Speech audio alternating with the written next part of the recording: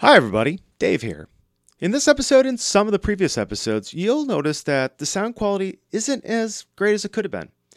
Well, in times like COVID-19, 2020, for those of you time travelers out there, life happens and we're intentionally leaving in most, if not all, of the sound artifacts that you hear, like kids running around, poor sound quality because your 2.5 hour episode crashed and you had to use a Zoom backup, and things like that.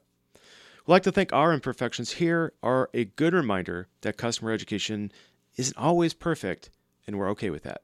Enjoy!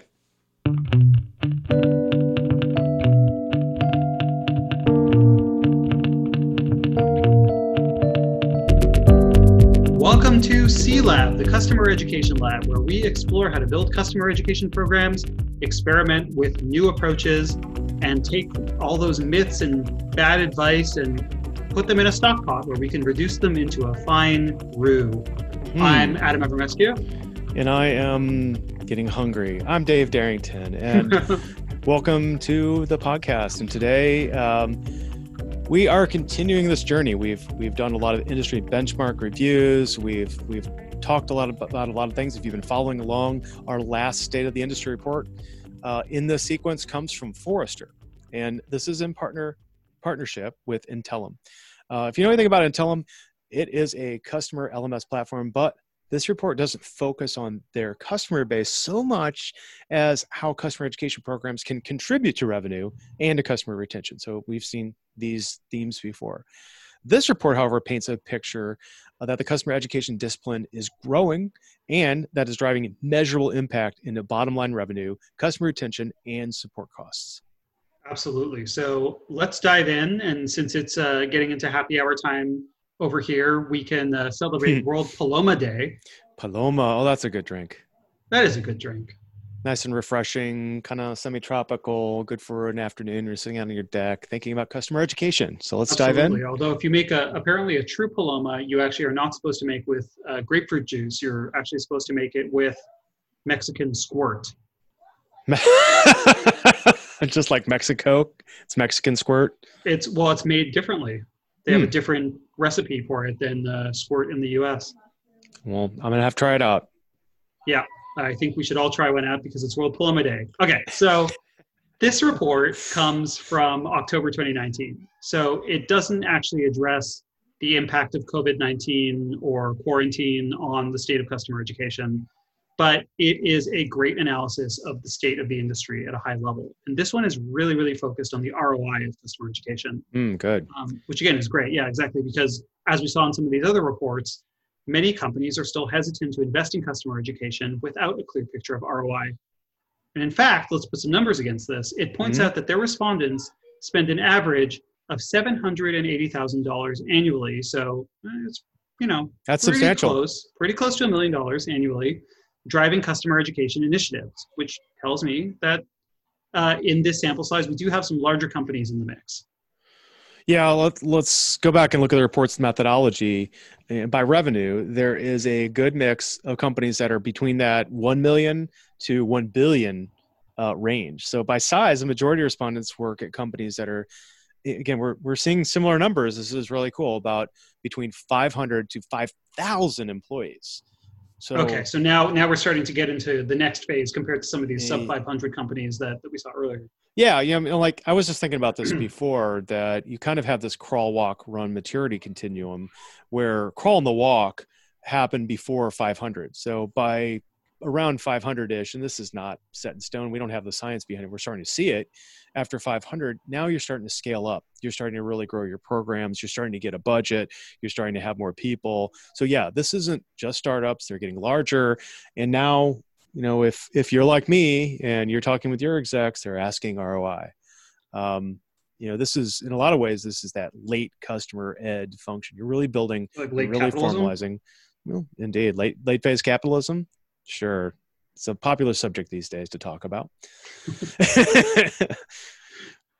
But this is a mini app, so we won't get into a Marxian analysis of customer education. No, I agree though. ROI is definitely going to play more of a factor. As we saw actually in the Skilljar report that we covered in the last episode, the staffing of a customer education team does not necessarily increase linearly with the size of a company. So it actually takes a while for some of these larger companies to really staff up customer education. And one thing that we saw, and again, this could be due to the industries that were surveyed, there's a mix of companies in here, but a third of them, even though there are larger companies surveyed here, a third of them don't have formal education programs. That's And so interesting. again, yeah, this might be industry. So this report, compared to some of the others, had more retail, manufacturing, and advertising in the mix compared to software and technology companies. And so those industries are less likely to have customer education functions, as we've seen, because they're less likely to have customer success. Right. And so they might have something like customer education, but not a formal one as we understand it. Customer education and marketing are usually a little bit more blurred because a lot of this ends up going into pre-sales. And industries like retail and manufacturing, again, it doesn't exactly work the same way because they're not on a SaaS model. There's not necessarily recurring revenue in the mix. So the role of training and customer education just ends up looking a little bit more like marketing than it does like customer success. But the ones who do have formal programs, though, they are seeing the benefits. I think this report shows that. Yeah, and demonstrably so. There are big findings. Overall, what we saw when we were reading through this, those organizations that had a customer education program saw 6.2% higher revenue. And there's some more numbers with that. So that's revenue. How about customer retention? Well, on average, 7.4% increased customer retention and a 6.1% decreased support costs. So that's meaningful, and they easily report to an ROI of customer education. If you get down to the final summary, in fact, 90% of respondents say they had a positive return. That's huge, and that's I talk to companies that may not have a customer education program. They're fairly big, and you throw these numbers in front of those leaders, and they go, "Okay, I'm convinced. I see the need." Yeah, and those numbers are the aggregates, and they're pretty good top line numbers, right? Like I think everyone would say if I could have 6.2% higher revenue without spending 6.2% of my my my operating budget, then yes, I would do that.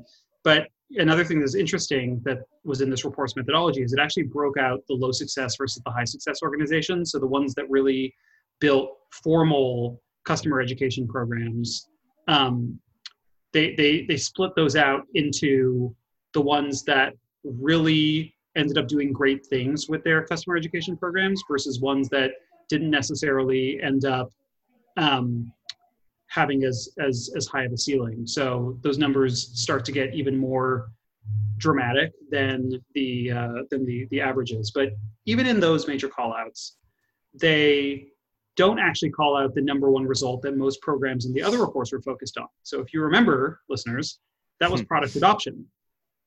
That actually doesn't show up here in these top line numbers. Now, I don't know, maybe some of this is harder to quantify. Maybe some of this is the sampling. Again, not all these respondents are in tech. So product adoption doesn't play the same role it does in other industries. That said, the report does point to product engagement and adoption as a leading indicator of success. So it lists several of the ways the customer education affects revenue, like time to adoption, conversion, customer spend, retention, all those things that make the company money earlier, make money for longer, or just increase revenue in general. So product adoption does play a role related to revenue. It's just this report, I think given the sample and given the audience of it, it's looking to a little bit of a higher level executive audience. They're really focused on the dollars. And so they're also looking at links here to product sales, reseller enablement, and of course, training revenue itself. Yeah, that makes sense. It's kind of like a second order function. It's wrapped into those final figures and part of it. You have more adoption necessarily. Well, it stands to reason that there's a correlation. Yeah, but that's the TSIA paradox of education, right? That we talked about several episodes ago, that on a report like this, you actually don't see product adoption show up at all, even though that was the one that everyone said that they were driving to as their top goal. Yeah, it's interesting. There's something there. There's something there. Well, we're going to figure this out over time.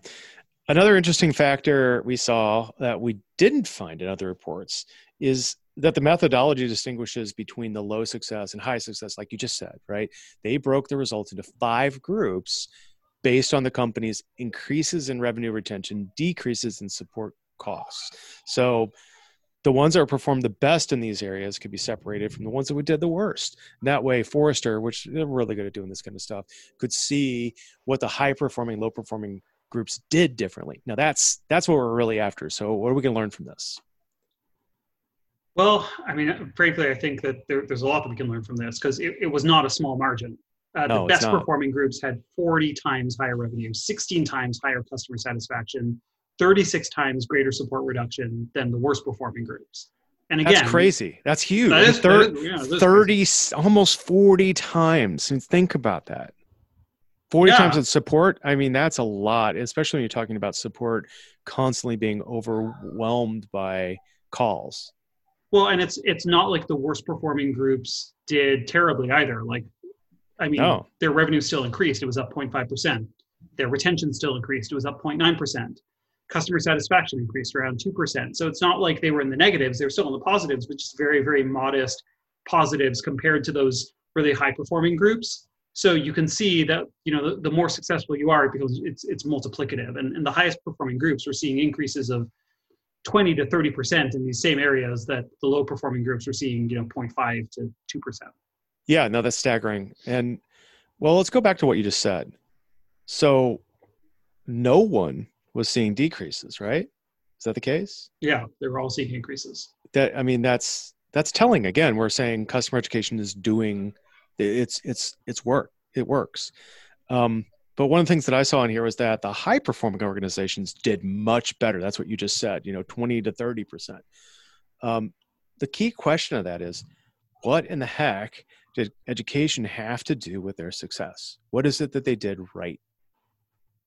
Oh man, I don't know. No, I'm kidding. You better know. That's what we get paid for. Okay, so it actually relates to something that we've seen in a lot of the other reports. The organizations that did well were the ones driving higher engagement with education. Okay. Yeah, like they were getting more customers educated and trained. So their education utilization was 52% higher than the low performing groups. Yeah, that's at least a correlation between customers that educated their customers more and customers that they saw the incredible results. What did, necessarily, then I want to know, what did those companies actually do differently? Well, surprisingly, they didn't actually throw that much more money at the problem, because you might think, they just invested a lot more. Whoa, wait. So that's what they didn't do. They didn't throw more money at the problem? Because that's normal. They threw more money at the problem, but not significantly more money at the problem. So in numbers, the low success organizations spent almost $700K annually on education efforts, while the high success orgs were around $774K. So it's an increase. Nothing. But it's kind of marginal. Like, do you want to spend $75,000 when you've, on top of the 700 that you've already spent to have a 36x improvement? Now, again, we don't know. This is correlation, not causation. But clearly what we're seeing is that, when their customers are really adopting customer education, there is a correlation here with higher success. Yeah, they didn't just spend 9% more like we did the numbers there. They invested more wisely. It's like, I guess two people that have money and they're going to do day trading in the stock market, and one has a little bit more than the other, but one who has a little bit less ends up being more careful, cautious, and ends up with a net, or maybe they're more aggressive and they make a net return that's way higher. So it's being smart. Right?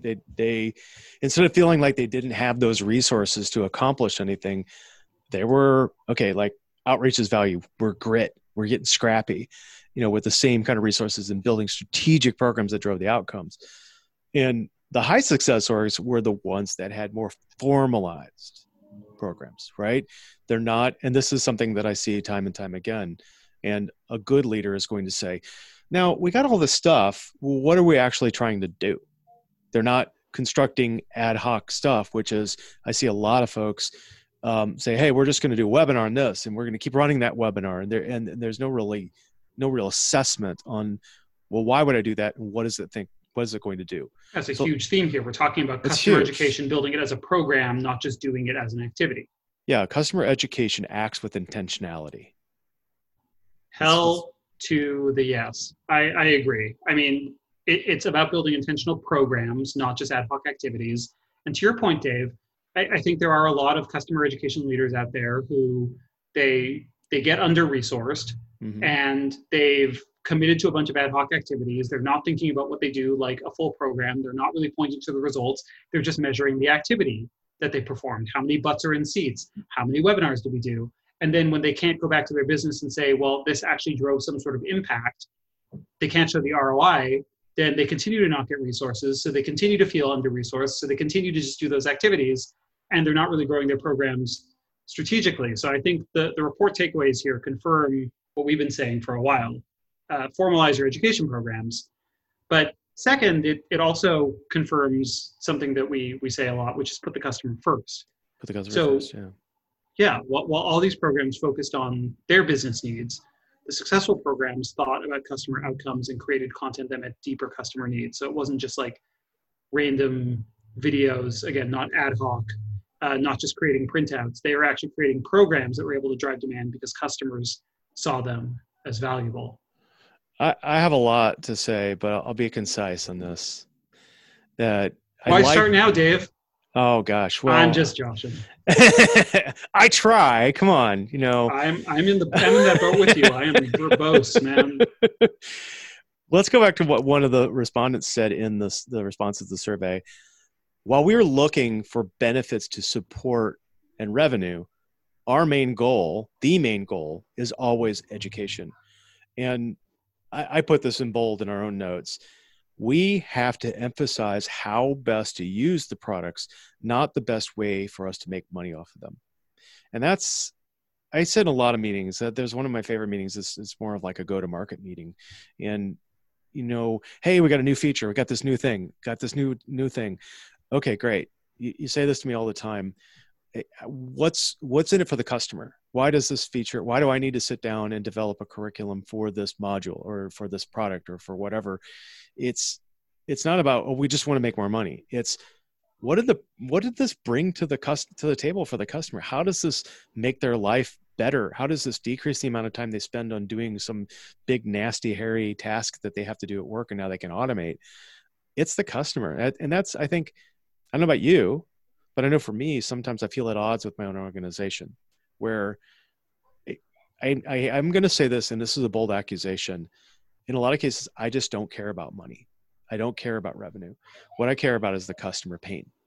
And that if the customer is experiencing some kind of a pain that I can alleviate through an intervention and I can teach them something and show them something and make it fun and interactive, then my job is done. And almost necessarily, if I did a good job at that, then the revenue will follow, but it can't be my focus. How do you feel? Yeah, it's not that money doesn't matter. It's about the order of priorities. And to your point, some of that's thinking about content, right? So don't just teach the features. Don't just take the content first approach. Teach outcomes. Teach customers how to be better at their job. What are the jobs to be done? Bill Kushar talks about that a lot. Jobs to be done. Jobs to be done. There's also an emphasis on providing digestible and self-guided training. So one of the report's findings here were what's getting utilized a lot. So for the high success organizations, they were doing a lot of the same things as the low success organizations. They were all doing in-person training workshops. They were all doing like brochures and handbooks and printouts. Yeah.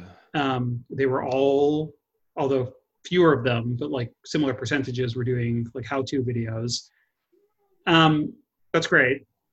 But there were meaningful differences between those who were doing certification programs. The high success orgs were doing certification programs more than the low success ones. Mm-hmm. So that's interesting. And that actually contradicts some of what we saw in the Skilljar report. There was also, interesting, right? Well, it's good to see contradictions, but let's go a little further than that. Why are we seeing the contradictions? What do we think? I think it might have something to do, again, with the sampling here. If we're looking at, so the Skilljar report was looking at training completion rates. Yeah. So the hypothesis from the Skilljar report was, I guess, one of two. Their takeaway was some people are probably just slapping the word certification on their program, or they're slapping a certificate on the end of content and expecting that that will increase completion rates, and it's not. It's doing the opposite. But I think our alternative hypothesis was that when something is called a certificate or called a certification, it is more likely to be longer, and that's why completion rate is lower. Yeah. Yeah. Yeah, it stands to reason. But this report's looking at it a little bit differently, because it's not correlating it to completion rates. It's looking at high success versus low success organizations. So what it's saying is that those who invest in certification programs, whether those are online or in person, it's has a higher correlation to that education program being successful. Yeah. Now, some other areas where there was kind of a marked difference between the successful and less successful organizations was higher success education programs published training documentation.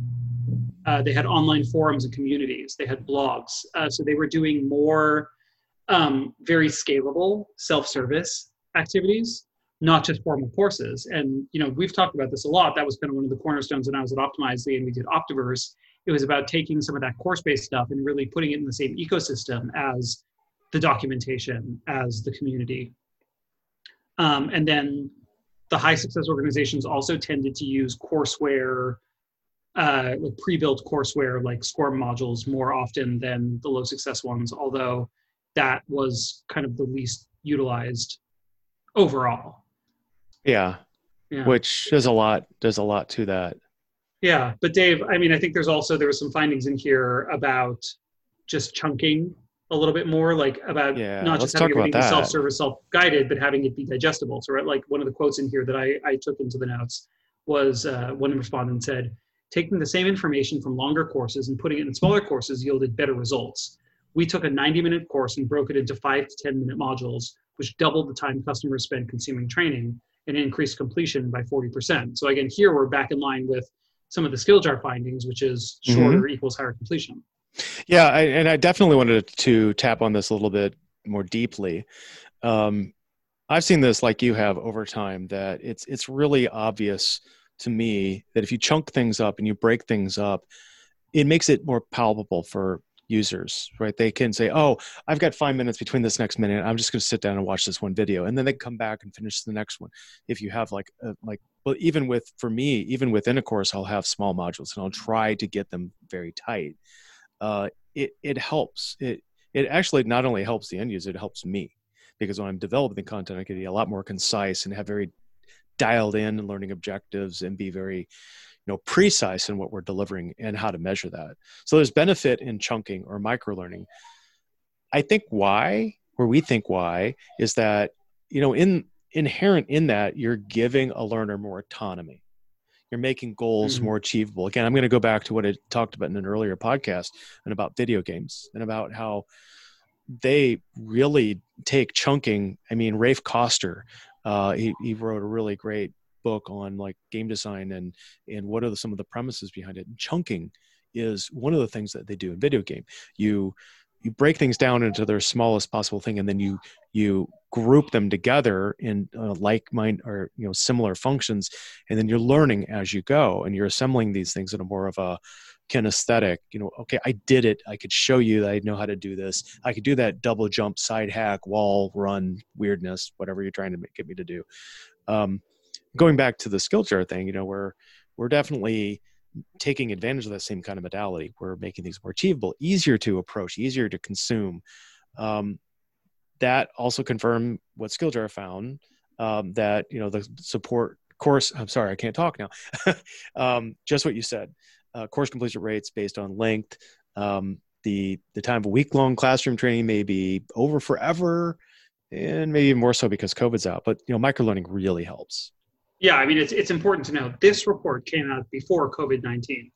And if this report is also talking about more chunked, more microlearning based, more self-service documentation, I think some of this is interesting because the way that Intellum goes to market is really as a customer experience platform. So part of their idea, and hopefully we'll hear from this if Chip comes on the show, part of the idea is that they want to be the single service place for not just your courses, but your documentation, your articles, your virtual events, your blog posts, all those things that you're doing to connect with customers that look or feel like content, training, education. It's a little bit broader than just being like an LMS where you just go and get a course. And I think a lot of customer training platforms are moving in that direction. But I think it comports with the idea, even though we know that these percentages are not actually exactly accurate, but it comports with the whole 70-20-10 idea of getting, formal versus informal versus social learning. Yeah, that's really good. And I will, that resonates with me too, is that I like that approach. One of the conversations I had recently was, we have several different places where content can go. And I get concerned when we have education-ish content that ends up on a support portal, because I'm not able to, I'm not able to decompose aggregate data and get to an individual and watch their journey and aggregate that up to an account level. I get aggregate. It's just a person, and I can look at like what they went to, but I don't know what they did with it. It's not like the reports I'd get out of some other platforms like an Intellum or a SkillJar or a Thought Industries platform, where you can actually see more of like drop rates, or when does people not do something, or when did they do it. Now they're looking at, I can see, okay, they looked at that article, they read this thing, they watched this video, they looked at the SCORM module, it's all there. And then I can tell the story with data. Absolutely. And, thinking of data, maybe that's a good transition here into starting to wrap up. We're not just wrapping up this episode, but we're wrapping up a marathon series of consuming data about the state of our customer education industry. And so I really appreciate all the organizations that have put together this information. This report specifically from Forrester is available on Intellum's website. You can go to intellum.com/Forrester-report if you'd like to check it out. And they also did a webinar with the lead analyst of this report, where he walked through some of the findings, and it's definitely worth checking out. But Dave, maybe when we back out of this report specifically and just think about all four that we've looked at, what are some of the main takeaways that we might want to highlight after going through the state of our industry? Oh goodness. Well, we've learned a lot about how we're definitely thinking heavily about things like ROI, right? What is the value? Can I calculate the value that I get out of this system? That's exceptionally important. And a lot of companies are thinking about what's my overall return on an investment. Absolutely. I would add to that customer education in general is on the rise. We're just seeing more of a trend towards people investing in these programs, both at the small company and the large company stage. It's just becoming a more common function that, not everyone had, 10 years ago. Well, and that's really good. And I'm starting to see that the industry is supporting our I'll say it's our hypothesis, because we kind of grouped in together, that there's definitely gradations in, the crawl, walk, run, the growth, the maturity of a customer education function. And we see that up to about that 500 person mark, with about 2,000 customers. That's kind of the inflection point. I'd like to see where this goes next year. But that, to me, that's important, because then I can know if I'm engaging with a company that has 2,000 or less customers, about 500 employees, they're going to be of this ilk for customer education. These are the things they should be focusing on in their program. Yeah. Above 500 above, it's very different. Absolutely. And to that point, as you think about the maturity of your own program, it's worth thinking about the incentives about what your program drives, right? So I think one of the strong themes that we saw here was this tension between customer education that supports product adoption and customer education that generates revenue. And really, even from an earlier stage, thinking about that fee versus free or fee to free spectrum becomes really important. Yeah, and I think one other thing that's very important, especially in times of COVID, fee versus free. We're moving to an online modality now. And I think what these reports are showing us is that the industry is definitely embracing that, even though there's different international ambiances and overtones to like what's socially normal and what you should do. We're seeing a lot more adoption of the virtual instructor-led and the on-demand plays, which definitely is resonant with the overall goals of customer education.